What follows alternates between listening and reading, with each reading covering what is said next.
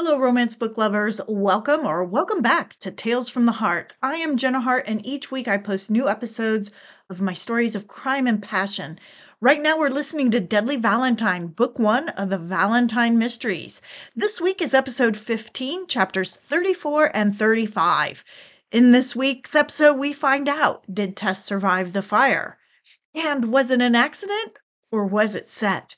Now, if you're eager to follow along or get a bit ahead, you can download the entire ebook for free at jennahart.com. And never miss the mystery or romance by hitting the subscribe button. And remember that all the details and links that you might need are just a click away in the description. Now snuggle up, get comfy, and enjoy the show.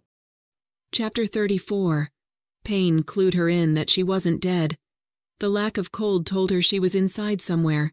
Things had turned out okay after all. Tess opened her eyes. The room was dim. The rising sun outside the window took its time spreading light into the room. She heard beeps. Looking towards them, she discovered a machine measuring something. Heart rate, maybe.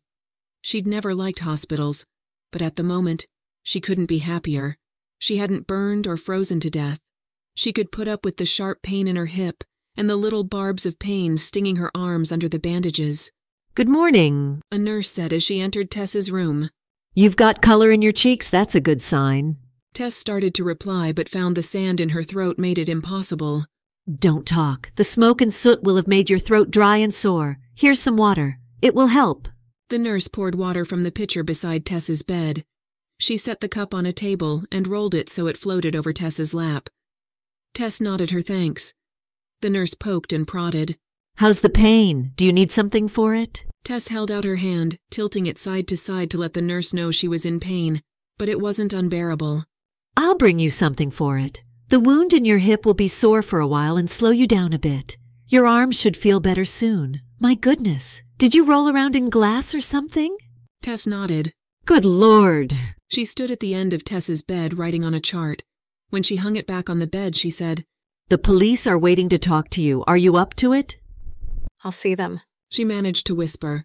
Here's some paper and a pen. Try not to strain your voice too much. Tess took the paper and pen and nodded to the nurse. I'll let the doctor know everything looks fine. He'll be in to see you shortly. Thank you. Tess whispered. A few moments later, Detective Johnson walked in. I've been growing tired of running into you all the time, especially like this. Tess nodded. You know the drill. I need to find out what you can tell me about who did this to you. Tess held her hands up in an I don't know gesture. Then she wrote on the paper, Asa. It's possible it's related. You're the third victim of that party. Have you gotten any threats or have any suspicious things happen? She shook her head. Then she remembered the car that had nearly hit her a week earlier. She wrote that down. Detective Showalter mentioned that before. I was thinking it was an accident, but in light of what happened last night, I guess we should add it to the mix. Tess lifted the glass of water and sipped. The cool liquid felt good against her dry, burnt throat. Why don't we go through your day yesterday? Who'd you meet with? Tess made a list for him. Then she wrote, Could it be related to Sarah's visit? That was my first concern. But I've checked on her and she's fine. As is the other woman and the butler. What about Jack Valentine? Detective Showalter gave me the impression you no longer worked with him. I saw him in Washington. She whispered. Not him. Are you sure? Maybe he didn't like being dumped. As a client, that is. Tess knew he meant as a lover too, but didn't make a comment. She shook her head. You can talk to him, but it wasn't him. What time did you leave Washington? She held up her hand showing 5 fingers. So you got home about 7? She nodded. He looked at her list again. About what time did Detective Showalter show up? She shrugged. 8 or so. Personal visit. She clarified. She decided Daniel probably was already in trouble for intruding on the case as it was. What did he want?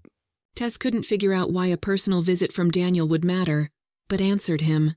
Apologizing. For? Our friendship has been strained. She reached for the cup to wet her rough throat. Did he talk to you about the case? She shook her head. Not officially. You're pretty close with the Showalter family, aren't you? I was, she said, clarifying that their closeness was in the past. What was their relationship with Asa Worthington? Surprise lit Tess's face. You don't think... He held up a hand. I'm just covering all bases, something you've been asking us to do. Tom and Asa are old friends.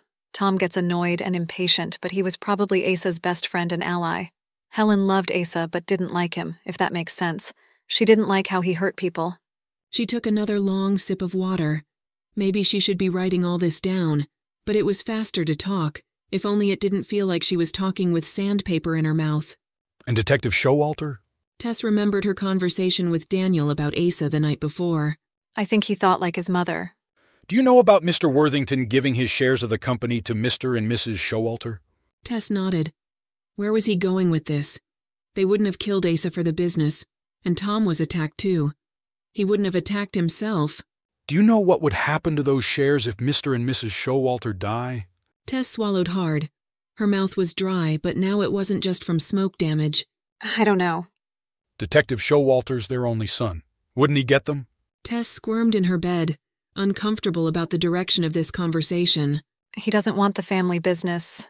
Detective Johnson inclined his head. Interesting that you didn't say he's not a murderer. I don't think he is. She said, feeling guilty for not saying it first.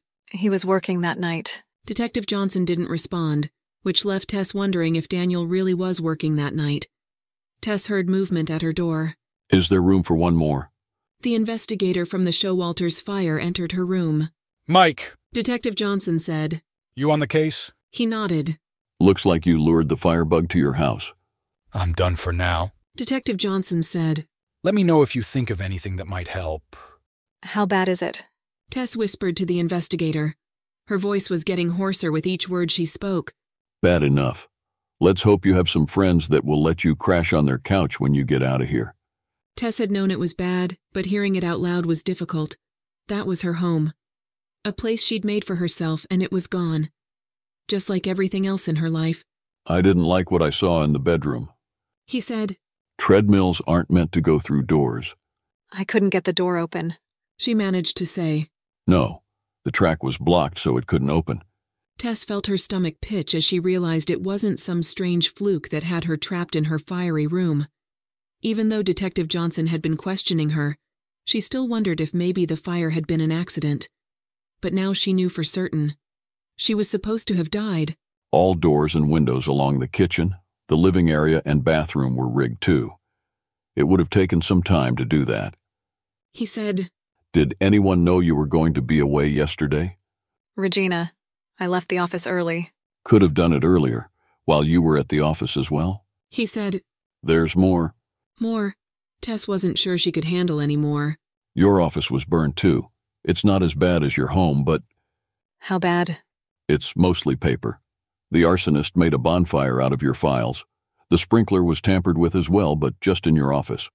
Once it spread, the sprinklers from the other areas of the building helped prevent it from overtaking other offices. Any idea who'd want to do this? Probably the same guy that attacked Tom.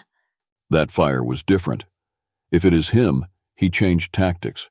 And he wasn't just after you, but your documents as well.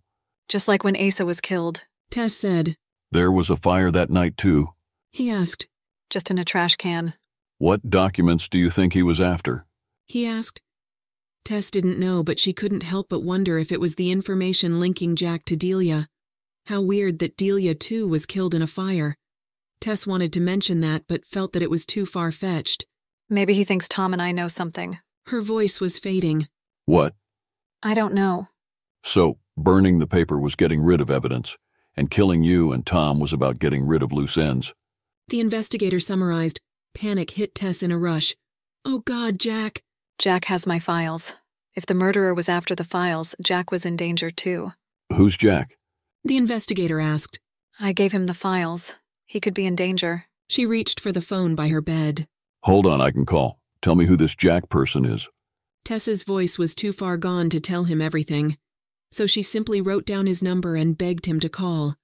She realized that if the files did put Jack in danger, then the information about Delia could be the reason. She reached for the pitcher to pour more water so she could tell the fire investigator about Delia, but the movement caused stabbing pains into her side. Let me help you. He poured the water into her cup and handed it back to her. She took a sip and then asked, Are you able to look into old cases like a fire over 30 years ago? One brow rose. That's before your time. Why would you be interested in an old fire? It might be related. That had his other brow rising. I'm listening. About 34 years ago, a woman, Delia Jackson, and her baby were killed in a fire. It was ruled an accident, kerosene. She was down to a whisper, so the inspector moved closer to her. Unfortunately, those fires are common. What would make you think it was related? Delia's information was in a folder on Asa's computer the night he was killed. He gave her a skeptical stare. I won't even ask you how you know that. It seemed odd, so I looked into it. At the time of her death, she worked for Senator Worthington. This time his face fell. The senator. You want me to check an old case involving the senator? A case that's over 30 years old and was ruled an accident? Her head bobbed up and down. Miss Madison, I like my job.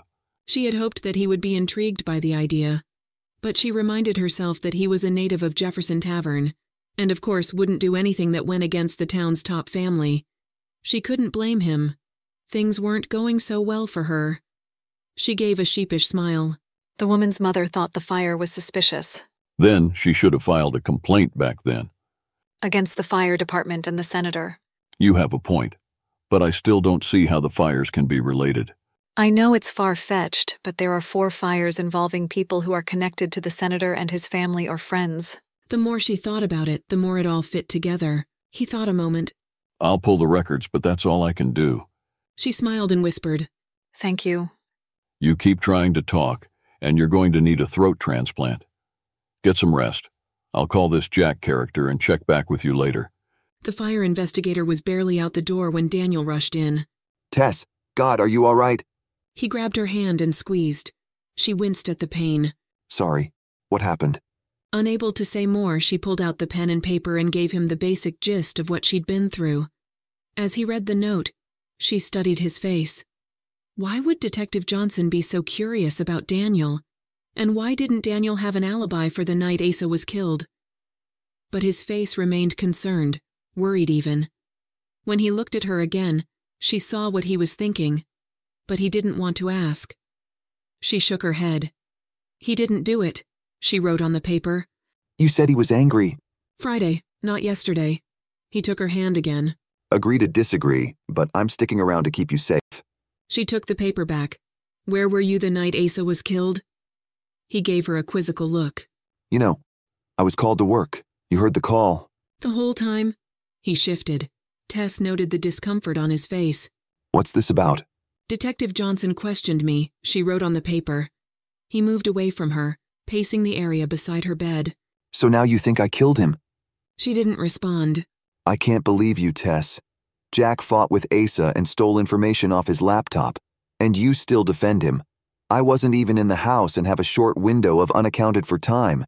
And you think I did it just because Asa and I didn't see eye to eye about my profession? Tess wrote quickly. See how easily circumstances can make one look guilty. So you're teaching me a lesson? She shook her head and wrote, Suspect everyone, look at everyone, find proof. I'm not a part of the investigation. I only know what I get from Johnson, and it leans towards Jack. Then why was he asking about you? She jotted quickly. He shook his head. I don't know. Where were you that night? She pushed the paper toward him, feeling like he was keeping something from her. He sighed, as if he was resigned to something. You're going to be really ticked when you hear this. He said, I did go on the call. When it was done, I figured Asa would be in the middle of whatever the hell he was going to do and, well, I didn't want to go. So I drove up to Jefferson Ridge. Were you going to come back for me? Tess couldn't believe what he was saying. Yes. Of course. I just figured you fit in more with them anyway and Dad was there. I'd just show up near the end and not have to suffer. Tess madly scribbled on the paper. Left me to suffer? I told you that you'd be ticked. I'm sorry, Tess. I really am. It still left him without an alibi unless someone saw him up on Jefferson Ridge.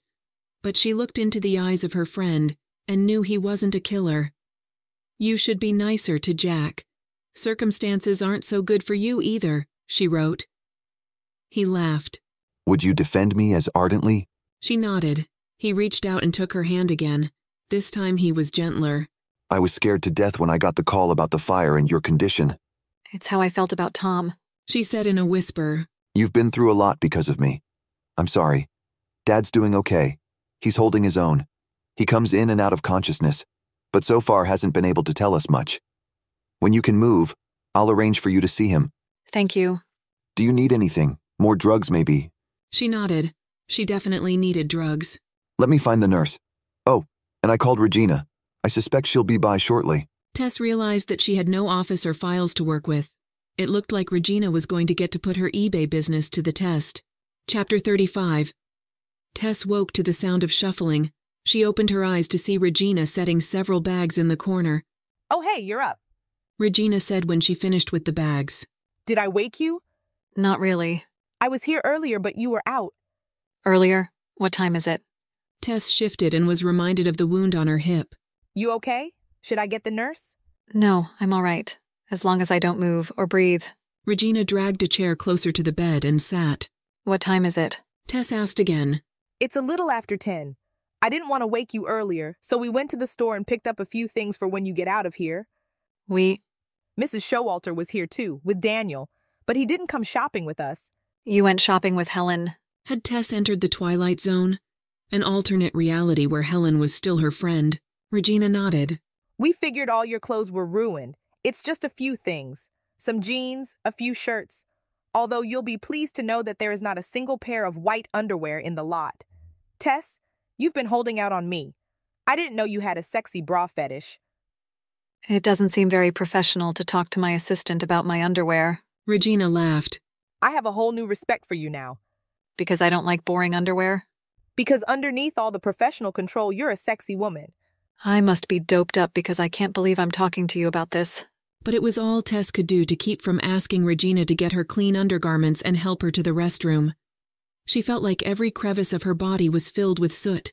I also got you a toothbrush, toothpaste, the whole drill. I don't think I pay you enough. I also called your appointments for the day and let them know you were sick. And I have all the insurance information when you're ready to tackle that mountain. She ticked off all the tasks she completed. Now I know I don't pay you enough. But how'd you get the information? I was told everything was burned. Not everything. Regina reached into her purse and pulled out a metal contraption the size of a sandwich. This was in the firebox. What is it? It's the computer backup. It doesn't have all the latest stuff, but it has enough that I think we can piece the missing information together again. I can't believe you, Tess stopped as she realized what could be on the backup drive. Is Mr. Valentine's information on there? Yes. Do you have a safe deposit box? Of course I do. You made me get it for all the girls' birth certificates and stuff. What's up? You're looking a little panicked. Don't tell anyone about that. Tess pointed to the box. Go to the bank and hide it in the safe deposit box. And don't tell anyone. Okay.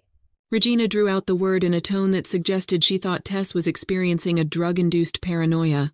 All the fires have involved burning documents. Someone doesn't want whatever information I have about Jack. At least that was what she'd come to believe. Oh. Regina dropped the backup drive into her purse like it burned her fingers. I'll do it first thing when I leave. Tess hoped it would be enough.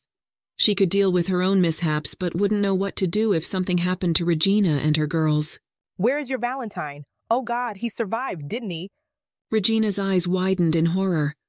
It took a moment for Tess to realize that Regina had thought Jack was with her. She'd taken for granted that he'd forgive and forget. He's fine as far as I know. He wasn't with me. Regina looked confused. You did go to see him, didn't you? Yes, but he wasn't interested in what I had to say. No. Regina looked shocked. He's gaga over you. No way he didn't take you back. He's not gaga anymore. Regina shook her head. That's not right. It's his pride. Men and their dumb pride. She shook her head again. Fool. Tess hoped she was talking about Jack. So, when are they going to let you out? Regina asked. The doctor is making his way up the hall. Daniel said as he entered Tess's room. Hopefully he'll have good news for you. He looked at the bags in the corner. Mission accomplished. Yes. Regina stood as if to leave. How about you? You're looking a little better. Daniel stood at the end of her bed. I'm just glad I'm alive. Tess said. Do you need anything? Water? Jello? I'm a little thirsty. Let me... Regina poured a cup from the small pitcher next to Tess's bed. As she handed Tess the cup, her door opened again and the doctor entered. You've got a full house, he said, approaching her. Daniel and Regina moved out of his way. I've got good news and bad news. Which do you want to hear first? He was kidding, right? The good news, I guess. The good news is that you should be able to go home today. Really? That was good news. I'm a doctor. I know these things. Your vitals are good. Your wound wasn't deep, just long. There's nothing we can do for you here that you can't do somewhere else. So what's the bad news? Daniel asked. The bad news is that you don't have a home to go to. I can't discharge you until I know you have a place to go and someone to watch over you. You'll be able to leave, but you'll want to stay in bed and rest for several more days. While your wound isn't life-threatening, it will hurt and limit your mobility for a while. She can stay at my place. Daniel said. Tess knew he was being her friend, but she couldn't bring herself to agree to stay at his home. She began to feel that she was right back where she started. Daniel slowly working his way to being more than a friend. Now that Jack was out of the picture, there was nothing stopping him from resuming his quest, or stopping her from allowing it. And that was her fear. With Jack, she'd discovered that she really didn't want to spend her life alone. At this point, Daniel was the only other interested party, and the only one that Tess felt close to. It would be a safe relationship. The kind she and Brad had originally agreed to forge. It would be caring, although not romantic or passionate. Tess wasn't sure she was ready to give up on having that kind of love. She wasn't ready to give up on Jack. She needs someone to stay with her. The doctor said. You can't leave her while you work. Not a problem. I'll have Sarah come over. The senator is in Washington. Mom spends most of her day here, and Philip and Shelby are back at their own place, so no one will miss her. Plus, I think she'll be glad to be out of the house. He gave Tess a knowing look. I want to wait until this afternoon to be sure. But if things continue to progress, we'll get the discharge papers ready then. I'll have Walter drive Sarah to my place, and I'll check back to pick you up later. Daniel said. Tess tried to smile, but the doubt wouldn't let her. The doctor didn't notice. He left indicating he was fine with the arrangements. Tess looked to Regina for support. Regina gave her a weak smile. I'd let you stay with me, but when the girls are there, it's a madhouse. Not very restful for you. Daniel's eyes narrowed as if he finally caught on to her resistance. It will be fine, Tess. No complications. You can stay as long as you need or like. She can stay with me. The voice sent her spirit soaring. But when she looked into Jack's angry eyes, her hopes plunged. He stalked into the room, eyes piercing everyone until landing on her. Why didn't you call me, or you? He said, slashing his gaze to Daniel. Or you? To Regina. I don't work for you, and why would we call anyway? Regina moved, stood in his face, and waited for him to flinch. He didn't. But he didn't return the aggression either. Didn't Detective Johnson or the fire investigator call? Daniel asked in a cool tone. No doubt to interrogate me. The testosterone was building to unbearable proportions. But all Tess could do was lie in her bed and wonder why he was here when he was still so mad at her. Done with her. Write this down. He demanded of Daniel. George Akers, he's the doorman at my place in D.C. He'll give you the security tapes that show me entering and not leaving my building last night. And Brad Chancellor, he can verify I was at my place, as well as Cora Peterson. If you want to know anything else after that, we can talk later. Right now, I'd like to talk to Tess, alone. All eyes turned to Tess. It didn't seem wise to leave her alone in a room with a man that had murder in his eyes. But she nodded anyway. When the others left, Jack paced the area at the foot of her bed. Was anyone going to call me? I asked Inspector Chase to call. I was worried because you have the files, and that seems to be what this is about. He stopped and stared at her incredulously. You wanted to call me about files? She swallowed hard. The drugs were buzzing just enough that she couldn't get a read on him. Yes. You didn't think I'd care to know that someone tried to kill you? His eyes narrowed, darkened even more. You think I did this to you? No, never. Did he really think that? Why are you here? He whirled on her. Yesterday you begged me to forgive you, to take you back. Now you don't want me here? The drug-induced fog lifted enough to get her hackles up. I'm sorry I'm not able to grovel right now. My house and office burned down. I've got a hole in my side and charcoal for lungs. I don't have the energy to get on my knees and beg right now. God damn it, Tess. He started pacing again, both hands running through his unkempt hair. He stopped, his gaze intense on her. Do you know what it did to me to drive up to your house and find it burnt to a crisp? To not know what happened to you? Is that why you're mad? I am mad. You know why I'm mad? Because I hurt you. No. He stalked to her side, his blue-green eyes alive with something Tess couldn't comprehend. I'm mad because you were in my office yesterday telling me you love me, and instead of jumping over my desk and taking you in my arms like I wanted to, I walked out. Oh. It sort of sounded like he was mad at himself. Maybe he was here because he loved her. But it wasn't clear. There was so much anger in his voice. His words and affect didn't match, and it confused her. And then when I realized my mistake and drove down here, to think I could have lost you. To think that my last words to you were said to hurt you. I'm all right. He stood over her bed, staring at her, his face still not giving her clues as to what was going on behind his brilliant eyes. He was saying the right things, but maybe now he'd changed his mind again. I lost my dad when I was young, and it was tough, but my mom always reminded me of what I had, how we had to live each day to the fullest. Even when she was dying, it was about capturing every moment and not letting anything that could lead to regret slip by. But I keep doing that with you. His face softened, turning from frustration and anger to guilt. My pride got the best of me yesterday, Tess, and I nearly lost you because of it. His hand was tentative as it took hers. To answer your question, I'm here to tell you I love you and ask for your forgiveness. Okay, you can do that. He laughed in relief. Okay then, I love you. Will you forgive me? Does that mean you forgive me? It does. Then it's only fair that I forgive you. She couldn't help the silly grin that spread. She hurt, she was loopy, but she was ridiculously happy. It's only fair. He agreed, his grin mimicking hers.